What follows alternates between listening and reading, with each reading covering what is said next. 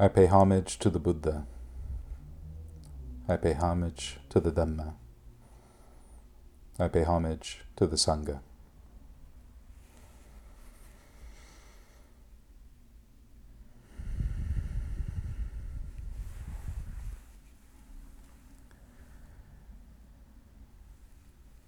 So during my talk last month,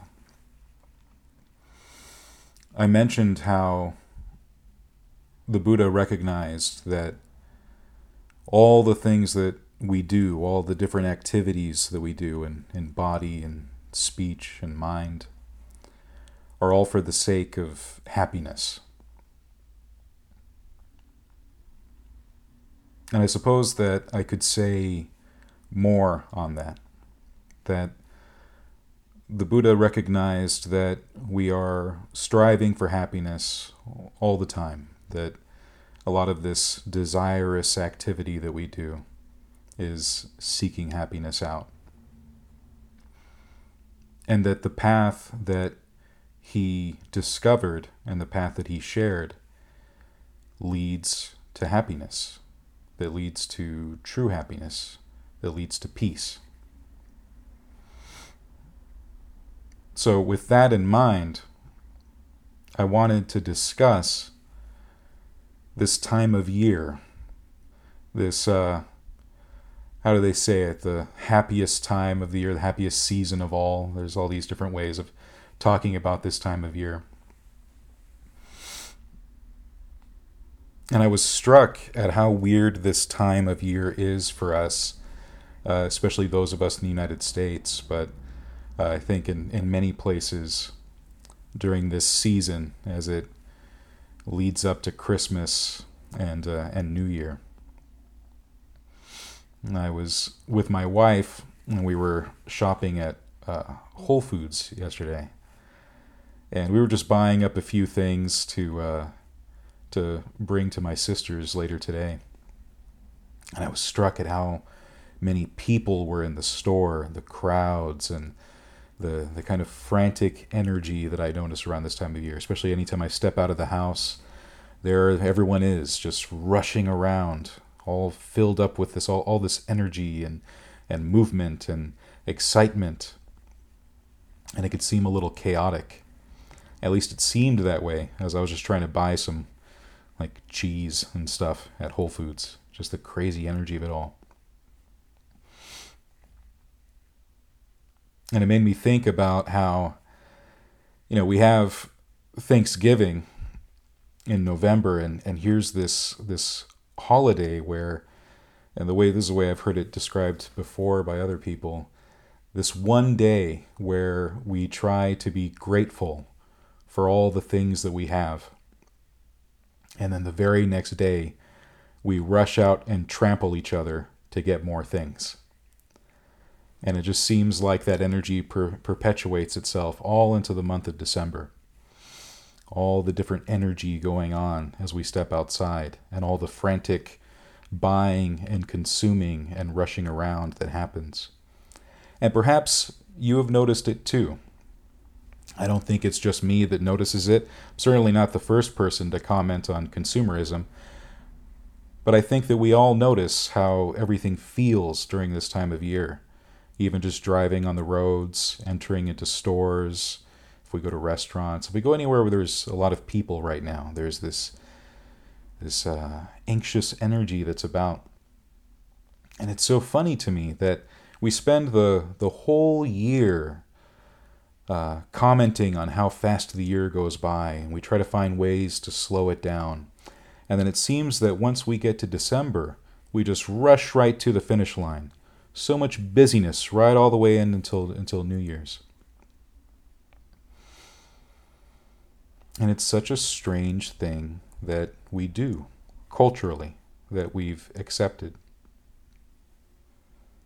And it made me think back to the way winter has been perceived in other cultures. And it might not seem like it's winter here in Southern California. I know that the rest of the country has it much differently, suffering through actual weather. Here in Southern California, winter is mostly just a break from the heat but you know what? I'll take it. But winter in a lot of other cultures is a time of reflection. It's a time of looking inward, of going into the home and not traveling around a lot, not venturing out a lot, not trying to find and search and consume, but to be inside and to rest and to contemplate and to renew oneself. For a lot of cultures, winter is much the same way the rains season or the monsoon season is in other parts of the world, like India, where the Buddha lived during his lifetime. And the rains became the time when people would do the same. They would hunker down and survive the monsoons, but they would also make it a time of spiritual activity rather than the kind of usual activity, the kind of busyness, the way people are and the way people live. And would spend time on that kind of inward search, for happiness. So in light of that, it does seem odd that here we are in winter, this perfect time to be more introspective, to turn inward, and to really evaluate the way we're living our lives and the way we're searching for happiness. And yet there's this uptick of activity that happens every year. And it seems that in some ways we got a break from it last year, because of the pandemic. The pandemic, in one way, has been one long winter that we're still living through. It's not over yet, although we're finding newer and more novel ways to cope with it. I will say that yesterday, while I was in Whole Foods, it felt like there was no pandemic whatsoever. You take away all the masks everyone was wearing, it seems like everyone's right back down to business. The same kind of busy way people were living before, they're living it now, right now. We've just gone right back to it. And the pandemic, of course, is a lot of things that we could discuss. But what it also seemed to be, what it could have been, possibly, was an opportunity to reevaluate how we live. And instead, what it seems like is happening, we're rushing right back to the way we lived before.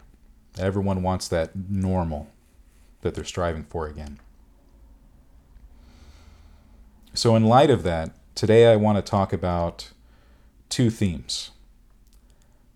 Simplicity as one theme, and contentment as another. And to see how they relate to the way we usually spend our winters here in America. Because I would say that they're often not about simplicity or contentment.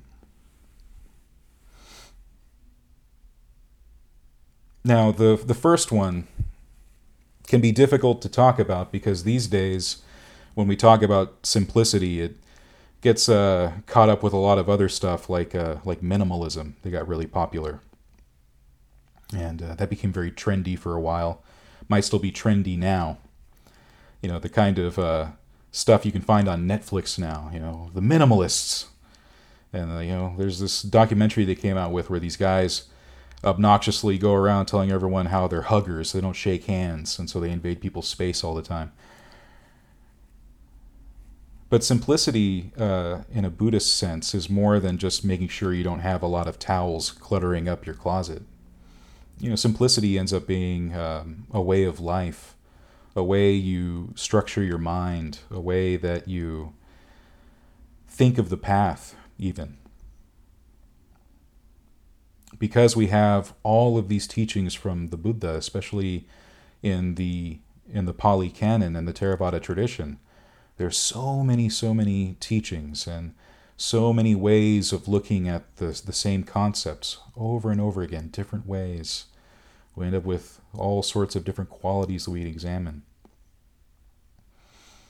But all of that always are just directions, fingers actually, pointing us back to ourselves, to our own minds, our own bodies. And specifically, two ways of thinking that the Buddha talked about in terms of his own development and his own liberation. Looking at things in terms of their skillfulness and their unskillfulness. looking at things in terms of what are conducive to our long-term welfare and happiness, and those that are not. And if we live our lives with that kind of simplicity, then that means that all the things that we do, and all the things that we say, and all the things that we think can be in alignment with those markers, with those benchmarks, looking at them in terms of skillfulness and unskillfulness, which is itself a kind of simplicity. And when we do that, we can look at how we go about our day, what we occupy our time with, and what things we do. And when we're presented with times like this, when we might have the possibility or the opportunity for introspection and for moving inward, turning inward, it's precisely what should be done. It's certainly what could be done. And it's tough to live with that kind of simplicity because of the nature of the mind, because of what we're used to doing. The Buddha talks about how we have a tendency to proliferate, that one thought usually doesn't live on its own, but usually gives way to more thoughts, more perceptions, more intentions. They give rise to feeling, form, everything else. It just piles on and grows very quickly. And that ends up being precisely why we meditate. It's why we have the practice of meditation to begin with, so that we have a chance to slow down and observe, and more than observe, train the mind towards this simple way of thinking. What is conducive right now to my long-term welfare and happiness? What is conducive to the long-term welfare and happiness of others? And we need to do that slowing down to really be able to see what actually is to our benefit, our long-term benefit. And that can't happen when we live very busy, hectic lives. I've talked the last few months about conduct and sila and different concepts like shame and concern. I've used other translations, I think compunction. But one of the other ways of looking at sila, one of the ways of translating sila, is not as virtue or morality or ethics, but habits, which might be a helpful way of looking at sila, at looking at the kind of training that we do in terms of our conduct, as the kind of habits that we have throughout the day. What ways we might be able to simplify our lives to make our lives more conducive to the mental training that happens in meditation.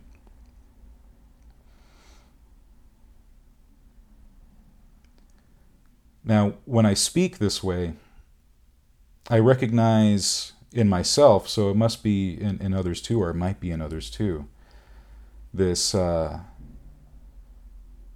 hesitancy to admit that the path requires that much.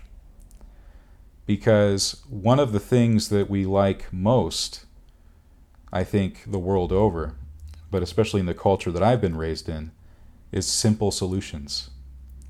Things that require minimal effort. Things that require little sacrifice, or no sacrifice at all.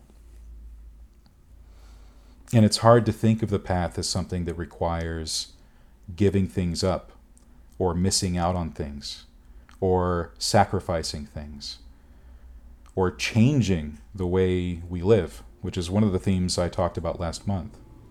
The very concept of taming your mind without taming your life, and how such a thing is not really possible. That to tame your mind requires taming your life. And times like this give us opportunity to do that kind of work, to do that kind of training, which on its own would be quite, we might say, stoic, if it really just came from an attitude of sacrificing, of giving up, of relinquishing. without getting something else in return. So this is where contentment comes in as an important factor, an important thing to cultivate. Because if we were only giving things up and not getting anything back, or at least not having the right kind of attitude about the things that we do keep in our lives, then it would seem as if it wouldn't be worthwhile, wouldn't be worth doing. So contentment becomes important because we have to look at the things that we do have and see how we can be content with them as we can cultivate the path. At the very minimum, at the very basic, we have requisites like having clothing, having food, having shelter, having medicine. But it's more than that. It's all the things that we have in our lives that we can be contented with as meeting our physical needs so that we can then practice on this mental discipline. More than contentment, we can talk about cultivating a sense of gratitude for the things that we have and the opportunities that we have and what we've been given. And it so happens to be that we were born in a time and place where we have the Dhamma, we have the Buddha's teachings. We have the ability to practice the path, and we have so much access to the path, so much access to the Buddha's teachings that several centuries ago wouldn't have even been possible. And if we can be contented with that and grateful for that, then we approach the path in a different way. Because the path, because it's about happiness,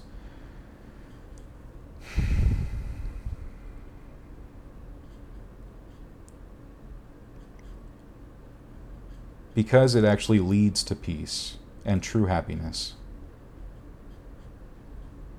it has the potential to become the most important thing we do with our lives, which puts everything else in our lives in a completely other category, or at least a different way of looking at them, a different way of relating to them, which is so antithetical to the consumerist way that we view things, or in the very self-centered way we can view things. And I often reflect on that, because when it comes to spiritual paths, we can often get sucked into thinking about what we get out of it, what we receive from it, while doing very little, while offering very little, which doesn't come from a place of gratitude, which doesn't come from a place of contentment, which doesn't come from a place of peace.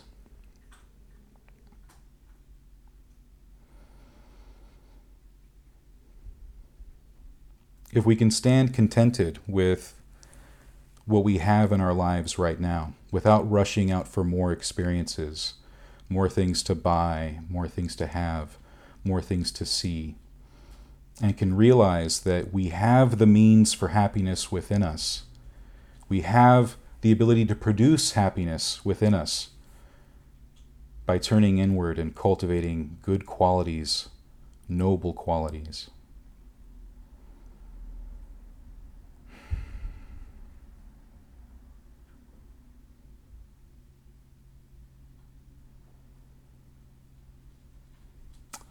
I apologize, I lost track of my thoughts for a moment.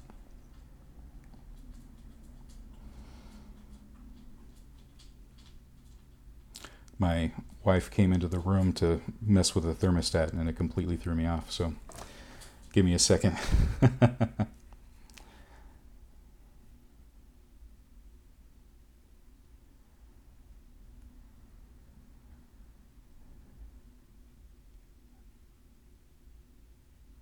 So speaking on the theme of contentment, which is more than just being content, which, and the reason why I say that is because we can often confuse contentment with being complacent.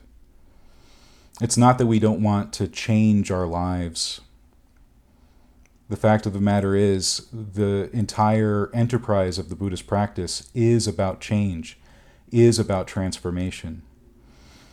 But we often assume that change and transformation comes from external means, external things.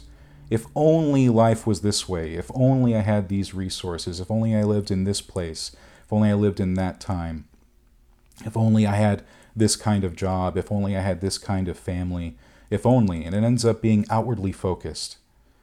If only I read the right kind of book, if only, and it can be this story that we tell ourselves that all the things in our lives, if only they were the right way, we'd be happy.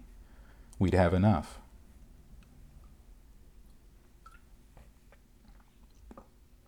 I had to bring up to someone the other day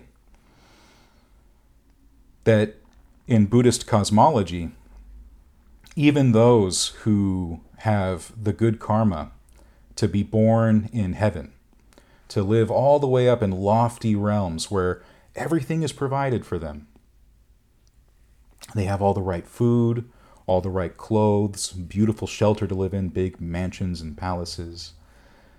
They have eons to live, hundreds of years as divine beings. That from the Buddha's perspective, even they live in samsara.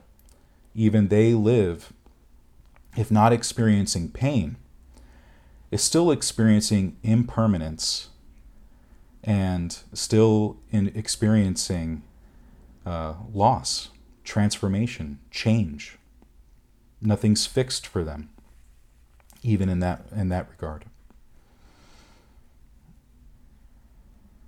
And so part of contentment, in a way, is related to equanimity, in the face of the fact that as human beings, we ourselves live with even more flux, even more change, even more instability and inconstancy.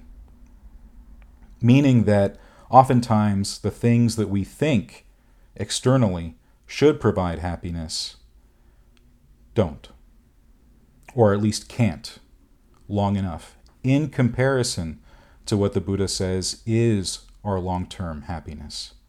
The peace that comes from real relinquishment, real letting go, the abandoning of craving, the abandoning of desire, cutting away the roots of greed, aversion, and delusion. And so that means that contentment, being tied to gratitude and being tied to equanimity, means that we can stand contented with these imperfect, inconstant things that we have in flux, the way of our life right now. Not as a long-term solution. The path itself is the long-term solution to happiness. But for the time being, we have the ability to, in this moment, ask ourselves, for the sake of my practice, for the sake of my development, for the sake of my cultivation, do I have enough clothing? Do I have enough food? Do I have enough shelter? Do I have enough medicine? That's enough to practice with. And so that means that when we look beyond those requisites, we begin to look at other aspects of our lives, or at least we can look at other aspects of our lives, and apply these same factors or same qualities or same lenses that we're looking at in terms of simplicity and contentment to the people that we have in our lives, or the kind of livelihood that we have, or the kind of way we occupy ourselves outside of our ability to be at home or be at a monastery and meditate. Simplifying our lives and living contented in that simplicity, I've heard described by one teacher as making us outsiders, making us people that live differently from others. And that is true. And for a long time, that was precisely the kind of thing that bothered me. when I was trying to be a good Buddhist and a good meditator in my 20s. I really felt the pain of missing out, of sacrificing my time and my entertainment and my fun and my relationships to go off and meditate, to go off and be by myself, to live secluded, or to seek out different communities and be with them. And there is this tendency to think that we can have it all, that we can do it all, that there's this way of relating to things and that's enough.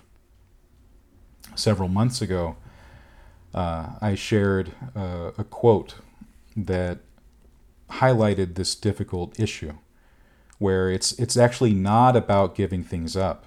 It's actually not about sacrificing or relinquishing. It's simply a matter of having a different perspective about things. And that can be a very enticing way of looking at the issue.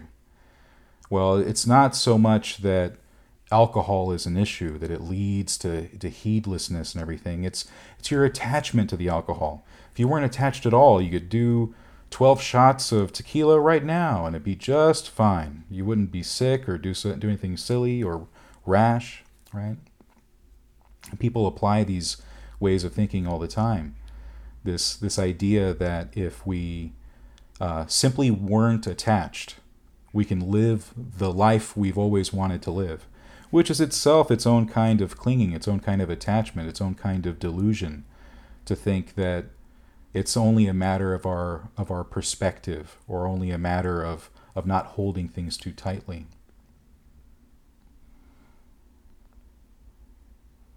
One of my teachers brings up the fact that living this way, we're constantly training ourselves to give up lesser forms of happiness for higher forms of happiness, giving up lesser kinds of delight for higher kinds of delight. And one of the most beautiful ways he's talked about it is trading candy for gold, in terms of its worth, in terms of its impact. And all of this can be a hard sell. All of this can be, when we're not in the right mental space for it, quite jarring, unsettling. It might even seem untrue.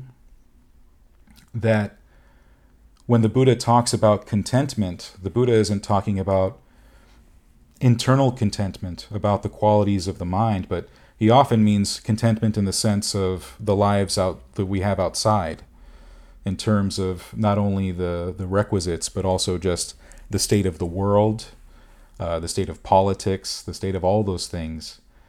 And that's where we can be contented for a time, provisionally, as we work on different qualities.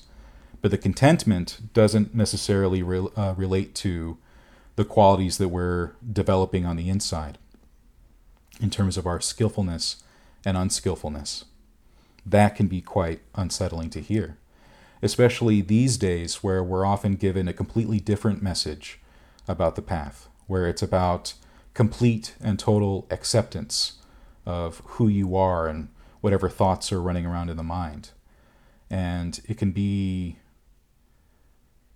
hard to hear, a strong, maybe even bitter medicine to hear that the Buddha didn't encourage that kind of contentment, didn't really encourage that kind of equanimity, that the training itself, this path that we're on, has a goal and has something that we're working towards. And that means that we can't sit contented with where we are in our development on the path. That if the Buddha had approached the issue with that same attitude, he never would have become the Buddha. He never would have achieved awakening. He never would have achieved his true and final liberation, the same one that he promises us. which he related to true happiness, true peace. And at first, we have to take that a bit on faith, that's a true thing, that is a real result of the path, that's a real thing that happens from developing the whole Eightfold Path, but especially meditation. Because we can often think, unfortunately, that meditation is just a calming technique, or it helps quiet the mind just a bit, just enough to get on with day-to-day living, or it's a kind of medicine for depression or anxiety or anything like that. There's a lot of ways of relating to it as psychotherapy. But when we read the Pali Suttas, when we read the Nikayas, and when we study with teachers who have practiced what's in those suttas, what's promised is so much more than that. Such more than that. But also requires living in a fundamentally different way and relating to the mind in a fundamentally different way. So to bring it back to this discussion and why now? Why bring all this up now? It really is because I've always thought about winter as the quiet time, the reflective time, as the Western version of the rains time, the monsoon time. Because for much of the United States, at least, we don't get a lot of monsoons. I know parts of Arizona and places like that, they do. But the rest of us, winter is the time that we've got when there is at least the chance for things to begin slowing down, making space, where some of us may even have time off from work, possibly. But there can often be a lot of familial commitments to those of us who are Westerners and still have family that practice, different religions and have different holidays, and there's a lot of responsibilities that go into it, a lot of buying of gifts and receiving of gifts, and a lot of things that end up accumulating. I remember Christmases of my past, just looking at all the new stuff I've got and have to figure out where it goes. So in light of that, it is important to think on simplicity, how we might be able to simplify our lives in a greater sense than just the things that we could give up, the things that we could remove from our homes, although that's important too. But also simplicity in terms of how we relate to our own lives, how we live our lives, paring that down to what the Buddha taught in terms of skillfulness and unskillfulness. And then in terms of contentment, realizing that we can look outward to the things that we have in our lives and measure them in terms of how conducive they are to the path, and when they are, having a sense of gratitude for them, and when they're not, perhaps having a sense of equanimity and recognizing that we can change things so that they are more conducive to living the path. And then relating this to our ultimate goal. The ultimate goal is peace, cessation, the elimination of desire, the elimination of craving, of aversion, of delusion. That is the goal that the Buddha had in mind, not only for his monastics, but also for lay people. And so that is why I bring it up now, during this time, which has become such a symbol of all the things that we need and all the things we want and all the things that we ask for and all the things that we think are going to make us happy in this happiest season of all. And so it is for our benefit to think on what real happiness is and what are the real sources of happiness, what are the causes for happiness. And if we're able to view things in the way the Buddha did, then we're able to see that the means for happiness are precisely what he prescribed, that the qualities that we're seeking to cultivate, that the path we're seeking to develop, are precisely those causes for happiness, precisely those causes for peace. And it will often be the case that it means that internally, at least, in developing these qualities, we really can't rest on our laurels or sit back thinking that this is enough, but to continue striving and working. The contentment is for everything else outside of our control, or perhaps the things that we can change, but just enough. But internally, we're always putting effort forward, putting one step in front of the other, really walking a path. So in light of that, I will try to end on what I think is a quote that will sum this up, since I'm having difficulty finding my own words today.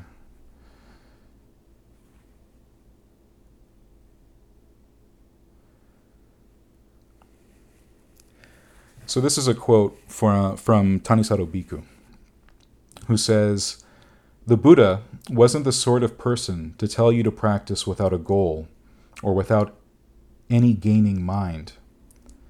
He was very clear about the fact that we are trying to gain concentration. We are trying to gain discernment.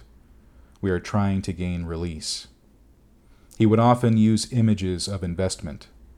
You invest your time and energy in things that will give a good return.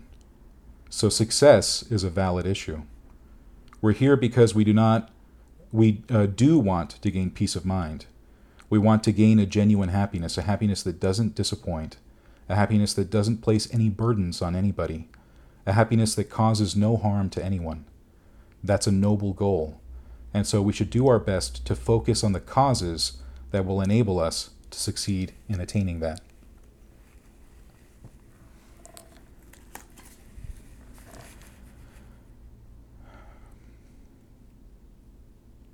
So with that in mind, I will apologize for the quality of this Dharma sharing, but I hope that it was still something useful for you. And I can only say that I myself am continuing to work on my own simplicity and contentment, and so I will try to be contented with the quality of this talk. Thank you.